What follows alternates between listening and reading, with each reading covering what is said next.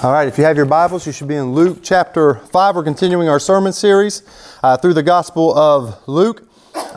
In the Bible, there's two testaments, an Old and a New Testament. The first four books of the New Testament tell us about what happens with Jesus. Matthew, Mark, Luke, and John, they're eyewitness accounts. We're digging into Luke. He's writing an orderly account of what Jesus has said and what He has done. And so we're going to dig in and live life with Jesus over the next few weeks. And today we're going fishing. Now, before we get there, does anybody know what this week, the 75th anniversary of what event was this past week? You better know it, right? D-Day. So what happened June 6th, 1944? There were over 156,000 Allied troops made up from Canada, Great Britain, the United States. And they needed to get a foothold back in Europe from where Germany was defeating country after country after country. They get to France, and they have a stronghold there. And Dwight Eisenhower is the supreme commander and selects 5 beaches that the army, the Allied forces, needed to take, and it would be costly.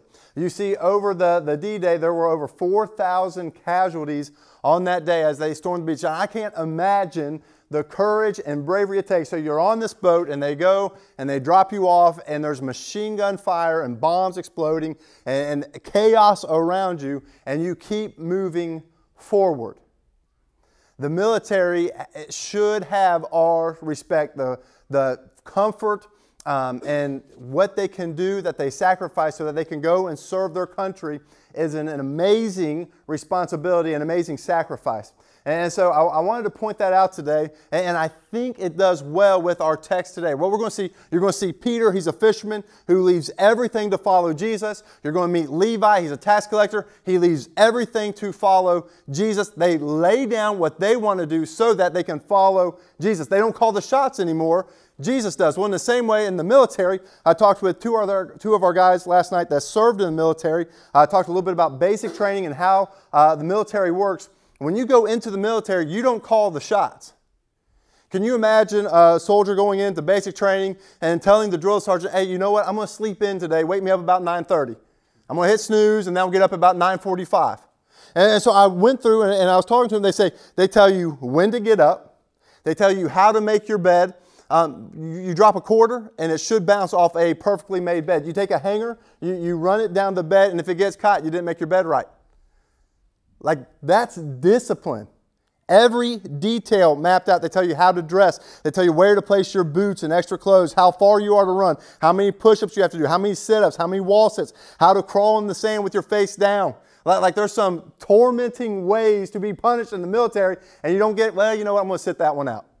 You got to do it. Why? Because you lay aside those freedoms when you sign up for the military. You do what the drill sergeant says. One of the guys said, you know, you're required to get 4 hours of sleep a night, but you're not required to get 4 hours of sleep in a row at night. And he said every 15 minutes for this night, they wake us up on the 15-minute mark. So you're asleep, boom, wake up. All right, guys, you can go back to sleep. 15 minutes later, boom, wake up. All right, you can go back to sleep. That's crazy. You don't call the shots when you're in the military. In the same way, when it comes to following Jesus, if Jesus is Lord of your life, you don't call the shots. You don't get, you know what, Jesus, I'll follow you here, but I'm not doing that. You call me to do this, you know what, I'm going to put that aside. I'm going to do what I want here. And what you're going to see is when you come to Peter and you come to Levi, they see Jesus as Lord, and it changes what they do. Because when Jesus is Lord of your life, He tells you what to do. Now here's the awesome part. Jesus will never lead you down the wrong path. He knows what's best for you. He knows what's good for you. And He doesn't leave you, and He doesn't forsake you. And so that's what we're going to dig into. And honestly, there's 2 things I want to accomplish today. And this is my goal. I hope everybody in the room follows Jesus. Right? He is Lord of all. He is worth you giving your life up to follow Him. That's goal number 1. Number 2, I hope we become fishers of people. The saying, it might not make sense now, I hope it does at the end of the message. Caught fish catch fish. Those who know Christ help others know Christ. And so that's what I want us to see. All right, am I following Jesus as Lord? And then, am I going after others? Am I bringing people to Jesus? And you don't have to know much. If you're waiting to know the whole Bible and all 66 books, if you know enough to be saved, you know enough to bring others to the Jesus that saved you. And so the goal of this message is that we follow Jesus and we fish for others. All right, let's pray and then we're going to dig in. Father, I pray that as we see your word in Luke chapter 5, I pray it changes us. Your word is powerful. Your Spirit is moving. I pray you convict us of our sin, show us how powerful forgiveness is, and give us an urgency to go after others. So in Jesus' name I pray, amen. All right, number one, follow Jesus. You see this in chapter 5, verse 1 through 11. So Jesus is teaching the people. This is very, very important, right? Because he's getting ready to compare a fishing trip to what he's doing right now. He's speaking to crowds. So check this out in verse 1. On one occasion, while the crowd was pressing in on him to hear the word of God. All right, so that's very important because that's what he's going to compare to Peter fishing with nets. Jesus' net is the word of God. People are pressing in on him to hear the word of God. He was standing by the lake of Gennesaret. Verse 2, and he saw 2 boats by the lake, but the fishermen had gone out. They were not there. They were washing their nets. Verse 3, getting into one of the boats, which was Simon's, his name's also Peter, he asked him to put out a little from the land, and he sat down and he taught the people from the boat. So get this massive crowd keeping Jesus, and he's backing up so the crowd can form, and he keeps pressing and pressing, and then he gets to the water. He's like, hey, Peter, I need your boat. Gets in the boat, and he's teaching the people the Word of God. That's very important because Jesus is designing this to show Peter what he's going to be called to do in just a minute. All right, so the net that Jesus is casting is the Word of God, and what he is doing is he's catching people for the kingdom of God. They are hungry for the Word of God. Now, this is very important because in our day, our people do not know the Word of God. They don't know what's expected. They don't know what God is like. Is God an angry God? Is He a loving God? Does He permit all sorts of things? Who is God? And we can't answer that question in many of our neighborhoods. So we got to teach people this is who God is. This is how God loves. This is how God's justice flows down. This is the righteousness that He expects. This is how forgiveness is offered. We got to teach the Word of God. We got to share the Word of God. And then you see it gets interesting. Verse 4, when he had finished speaking, he said to Simon, put out into the deep and let down your nets for a catch. What was Peter and Andrew and James, what were they doing? They were washing their nets. They're done fishing. Jesus says, hey, let's go back out there. Let's put down our nets. And so here comes the question, will they follow Jesus? Jesus says, do this. Peter has an option. So number one, when it comes to following Jesus, we have to do what Jesus tells us to do. There is no middle ground. You either obey or you don't. Jesus has called us to do a lot of things. Will you obey? If you're following Jesus, you do what Jesus tells us to do. And so we see this. This is what he says, put down your nets, take out to the deep, we'll catch some fish. Verse 5, and Simon answered, Master, we toiled all night and took nothing. So there's a respect, but then it's like, hey, Jesus, you're a carpenter. I've fished my whole life. Listen, you fish at night. We did that. We didn't catch anything. We're tired. There's nothing out there. Right? That's the expert opinion when it comes to fishing. And Peter's right. Peter's right about the fish, but he's wrong about Jesus. That's the awesome thing. Jesus can bring fish where there are no fish. He can fill your nets up when you couldn't all night. This is a beautiful picture of how Jesus is powerful and how His Word takes root. So, question. Do you follow Jesus even when you're tired? I don't want to do that anymore. I don't want to do this. I'd rather do this than spend time with God tonight. I don't want to make that call because that conversation is going to take forever, even though you think God is leading you that way. You don't want to go visit this neighbor. You don't want to have them over. Do you obey Jesus even when you're tired? And then, secondly, do you obey Jesus even when it doesn't make sense? Because Peter here is confused. Like, Jesus, don't you see us over here washing the nets? We're finished fishing. If we go back out there and we put them down, we're going to have to wash them again. But I love this. So Peter follows Jesus even when he's tired, even when it doesn't make sense, and then check out what happens. It says, but at your word, I will let down the nets. That's an awesome response. Doesn't make sense. I'm tired, but I'm going to do what you've told me to do. And then see what happens. Verse 6, and when they had done this, they enclosed a large number of fish, and their nets were breaking. And so one of the things, when you follow Jesus, expect God to move and show up. Don't be surprised when He shows up. And so check out what happens. They enclosed a large number of fish. Number 1, their nets were breaking. Number 2, they signaled to their partners for the other boat to come and help them. That's number 3. Number 4, and they came and filled both boats. Number 5, they began to sink. That is a great catch. When your nets are breaking, your boats are sinking, you've done your job. Jesus sees this and calls His people, hey, I need you to obey. On the other side of obedience, you're going to see God move. So when we pray for someone who's been lost, or we have this relationship and we have this situation that seems desperate, you keep walking with Jesus and don't be surprised when God shows up. Then we see, following Jesus, you got to do what Jesus tells you to do, but you also have to die to yourself. So after this great catch of fish, look at Peter's response. But when Simon Peter saw it, he fell down at Jesus' knees, saying, depart from me, for I am a sinful man, O Lord. Now, this is a surprising response. You see, Peter realizes in the chaos of the catch who Jesus is. This isn't just the carpenter down the road. There's something about this guy that knows where fish are going to be even when there are no fish. There's somebody great in my boat. Now, I don't know about you. If you've ever been around fish, they stink. Peter doesn't care about the stench of fish. He cares about the glory of Christ, and he falls down on his knees before Jesus, down with the fish. That's an act of humility.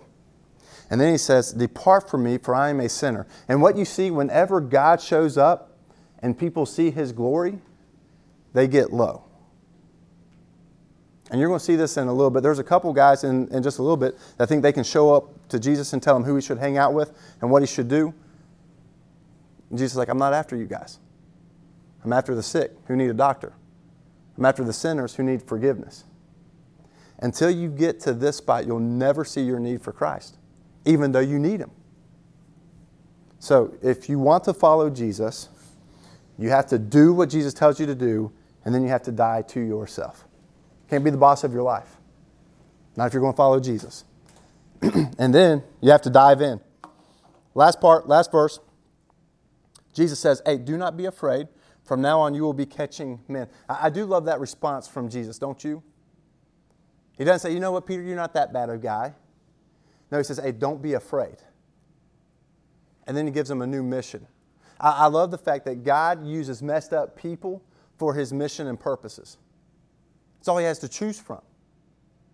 But we get to be included in kingdom expansion because Jesus uses sinners who are forgiven. Jesus came to save. He's like, hey, Peter, I can cover your sin. But this is what we're going to do. And then you see in verse 11, and when they had brought their boats to the land, they left everything and followed Him. Now, I don't know about you. That's a bad time to leave the fishing business if you're Peter. You just had the greatest catch in the history of your fishing company. You could buy another boat. You could get another team. You could buy new nets. You could expand. Limitless options. Everybody's going to come to you and ask you, hey, how did you catch 2 boats full of fish and sink and break your nets? And Peter's like, no, I'm leaving this. And I'm going to do what Jesus has called me to do. Left everything to follow Jesus. That's diving in. Have you guys ever done that? Have you ever seen Jesus? You're worth everything. And so it's approaching Jesus with open hands. Jesus, here's my bank account. How do you want me to spend my money? Jesus, here's my schedule. Here's my calendar. How do you want me to live my life? Jesus, here's my itinerary. Where do you want me to go? What do you want me to do? It's an open hand policy when it comes to Jesus, and then a willingness to do what He's called you to do. That's how you leave everything. We go on this canoe trip up to the Little Miami, and they used to have, I don't know if it's still there, I think the tree has finally died, but the tree was dying, but it would overhang over the water of the Little Miami. And if there was enough rain, it'd be deep enough to jump in. The problem was, next to this huge tree over the water was another tree that had fallen down. And if you jump off the tree without going all the way out over the water, you land on this tree and it would be bad. So this is a massive tree. It would be like climbing up to the top of our church building, right? And then jumping off the center part into the water. And I remember swimming there thinking, you know what, it's not that bad, it's not that high. And then I got to the top part, and it was that bad. And we go and we jump off. We had one guy mark the tree that was down. We jump off. But one of my buddies went to jump, and it was a half-hearted attempt. And in mid-jump, as he was going, he decided he didn't want to jump. And he went to grab the tree, and he grabbed the tree, and he wrapped his legs around it. Now, if you know anything about my friends, you're not getting help. Right? You're going to hang on to that tree or you're going to fall into the water. And sure enough, he's hanging up there. If you've ever seen a bear in a tree and a tranquilizer start to affect it, you can see eventually his grip was starting to loosen. And, oh, this is going to be bad. This is going to be bad. Boom. Smacks, hits the water, misses the tree. And the point is, there are no half-hearted attempts when you jump out of a tree into water. You're not going to dip your toe in to see if it's cool. You're jumping in. And when it comes to Jesus, I think some of us are trying to do this half-hearted. Like, yeah, I'll trust Jesus here. Ooh, that's too much. There are no half-hearted followers of Jesus. Jesus says, hey, if you're going to come after me, you got to die to yourself. You got to take up your cross and you got to follow me. There's no room for half-hearted devotion. And here, Peter's like, you know what? Forget it. I'm leaving it. Everything. And I'm going to follow Jesus. That's point number one. Are you following Jesus? And then number two, if you follow Jesus, you're going to fish for people. So just look at these, and we're going to hit these quickly due to time, but we're going to look at 3 accounts of how Jesus goes fishing. All right, so number one, when we do this, when we go fishing, don't be afraid or surprised about who gets caught. No one's too far, too down, too out for Jesus to rescue. It's an amazing thing who God draws to Himself. It doesn't make sense to us by our standards. Like, oh, that would be good if that guy was saved or this guy. But Jesus goes to anybody and draws them to Himself. And it's an amazing thing to see the power of God transform a life. Nobody's too far from God. And so here you'll see a desperate situation. Verse 12. While he was in one of those cities, there came a man full of leprosy. Now, in this time, there's no cure for leprosy. Your skin's falling off of your body. And you're not allowed in contact with anybody. So if you have leprosy and you're in here, Mike will use you. Let's say you have leprosy. You're not sitting there today. You're going outside because when you're in contact, Taiwan now has leprosy. Right? And that's how it spread. And so they would take the guy with leprosy and say, hey, you got to get outside the city. And you can't come in here. Nobody wants you around. They're scared to death of you. That's a desperate situation. You're dying on the outside and you're dying on the inside. Nobody wants to be around you. And if you didn't have family, nobody's caring for you. This is a scary situation for this man. And it says that he was full of leprosy. And then I'll check this out. He humbles himself. And when he saw Jesus, he fell on his face and begged him, Lord, if you will, you can make me clean. Hey, you're going to see this again. Peter falls on his face before God. This man with leprosy falls on his face before God. If you can't, you can make me well. And now check this out. This is awesome. Verse 13. And Jesus stretched out his hand and touched him. You don't touch a dude with leprosy. You want to know what happens when you touch somebody with leprosy? You get leprosy. Jesus isn't scared of getting leprosy. And now check out what he touches him, says, I will be clean. And immediately the leprosy left him. Jesus isn't scared of getting dirty. He comes and makes him clean. Jesus throws the net out, draws a man with leprosy. Don't be surprised when who you deem the farthest from God, God draws to Himself. All you have to do is throw the net. Let's see the next guy. Jesus heals a paralytic on verse 17.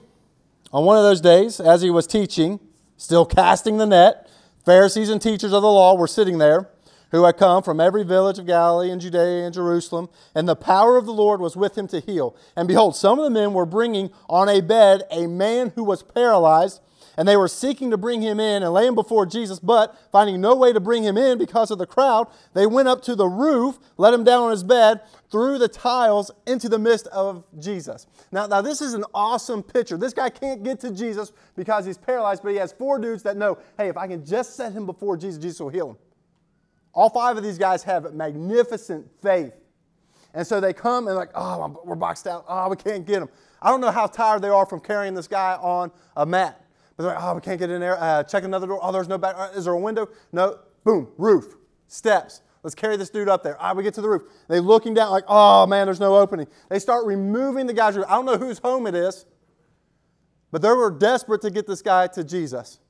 And they finally get the roof off, and they start lowering this guy down, and they set him before Jesus. That's the picture. Do you see the urgency these friends have of getting this guy to Jesus?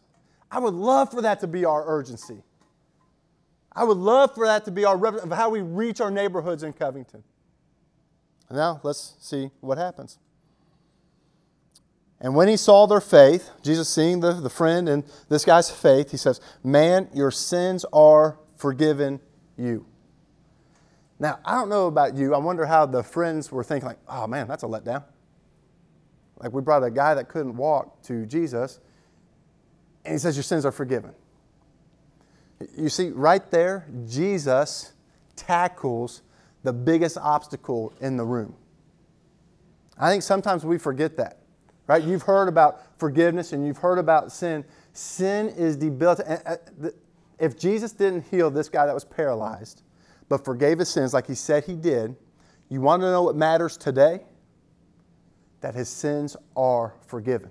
Because today, this dude who was paralyzed for however many years now gets to enjoy the presence of God in heaven because his sins are forgiven. Can you imagine?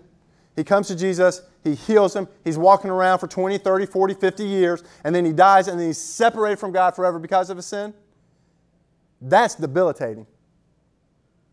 And so Jesus comes and says, hey, your sins are forgiven. He tackles the biggest issue first. And that is our biggest issue. That is this city's biggest issue. That is every person's biggest issue, their sin. And the good news, the net that we're casting, is that Jesus has paid for your sin, just like he healed the man of leprosy, and just as he's going to heal this paralytic, he is the great physician who has paid for your sin, and he can heal you. And as you throw that net, don't be surprised who you catch. So he says this, and then the Pharisees start to talk a little trash. Verse 21, and the scribes and the Pharisees began to question, saying, who is this who speaks blasphemy? Who can forgive sin but God alone? That's the right answer. Only God can forgive sin. They're wrong in thinking Jesus is not God. So Jesus sees this. Why do you question in your hearts which is easier to say, your sins are forgiven you, or rise and walk? I love it. Jesus comes and he knows what they're thinking. Like, hey, so what do you think is easier? To forgive sin or say get up and walk? And then he goes on to say, but that you may know that the Son of Man has authority on earth to forgive sins. So what he's about to do is to prove that I have the authority to forgive sins. He said to the man who was paralyzed, I say to you, rise, pick up your bed, and go home. You don't have to go through the roof anymore. You're going to walk. Verse 25, and immediately he rose before them and picked up what he had been lying on and went home, glorifying God. And amazement seized them all, and they glorified God and were filled with awe, saying, we have seen extraordinary things today. It's an amazing thing what happens when people are filled with faith, getting people to Jesus. Extraordinary things will happen. And then finally, Jesus is still fishing, catches a man who has leprosy, a man who is paralyzed, and then probably one of the most hated people on the planet.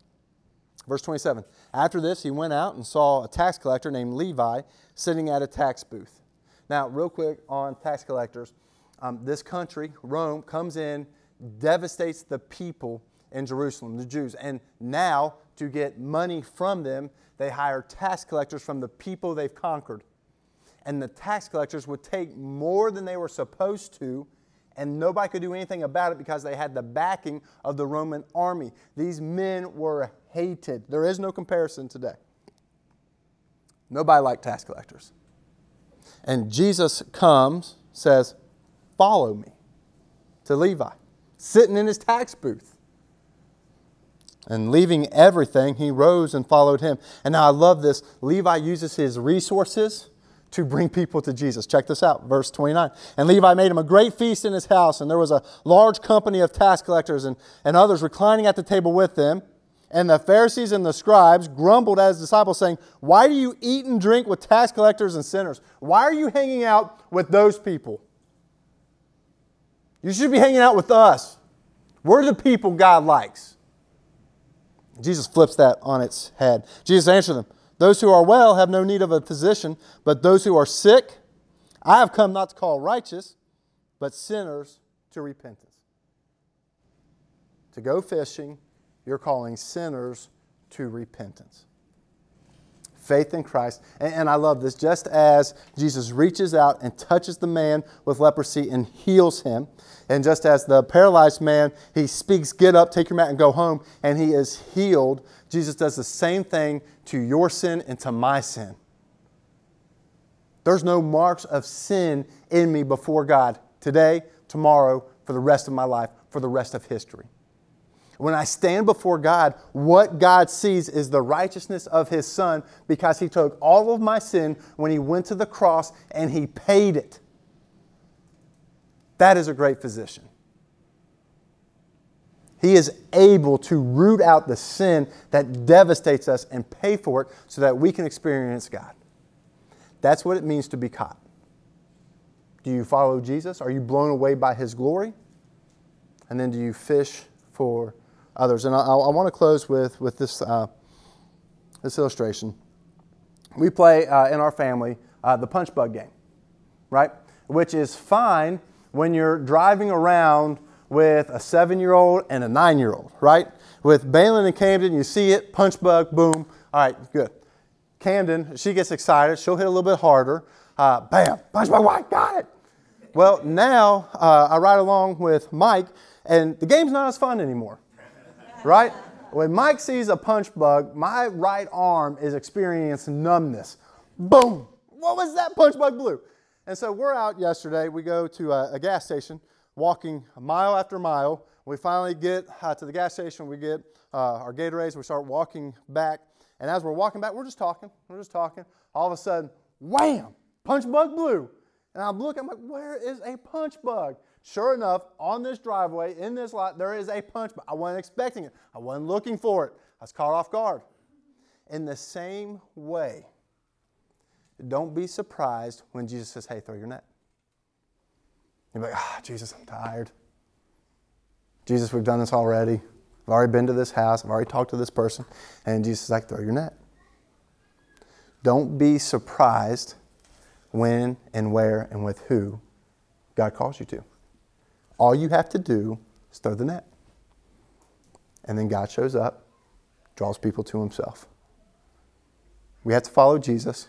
And if we're following Jesus, we'll be fishing for men. All right, let's pray. Father, I thank You for Your word. I pray that You teach us where we are, that You convict us. Father, I pray for those in the room that are not following You. I pray that they decide to follow You with all of their heart, that they leave everything. They open up their hands and say, wherever and whatever, God. I pray that they follow Jesus. I pray that they experience forgiveness of their sin, which You have paid for on the cross. And then I pray for those who have experienced Jesus and know what it means to follow Him. I pray that we are faithful and fishing for others. I pray that we show the urgency that those friends have of not allowing anything to stop them from getting their friend before Jesus. I pray that we go to the down and out, those that are far from God. And I pray that we cast the net that is Your word. And I pray You draw people to Yourself. Pray that we see that in each neighborhood, all 24 neighborhoods of Covington. Pray that we see that all along the river in Newport and Ludlow and Bellevue and Cincinnati. And I pray there's a reverberation throughout the nations. It's in Jesus' name I pray. Amen.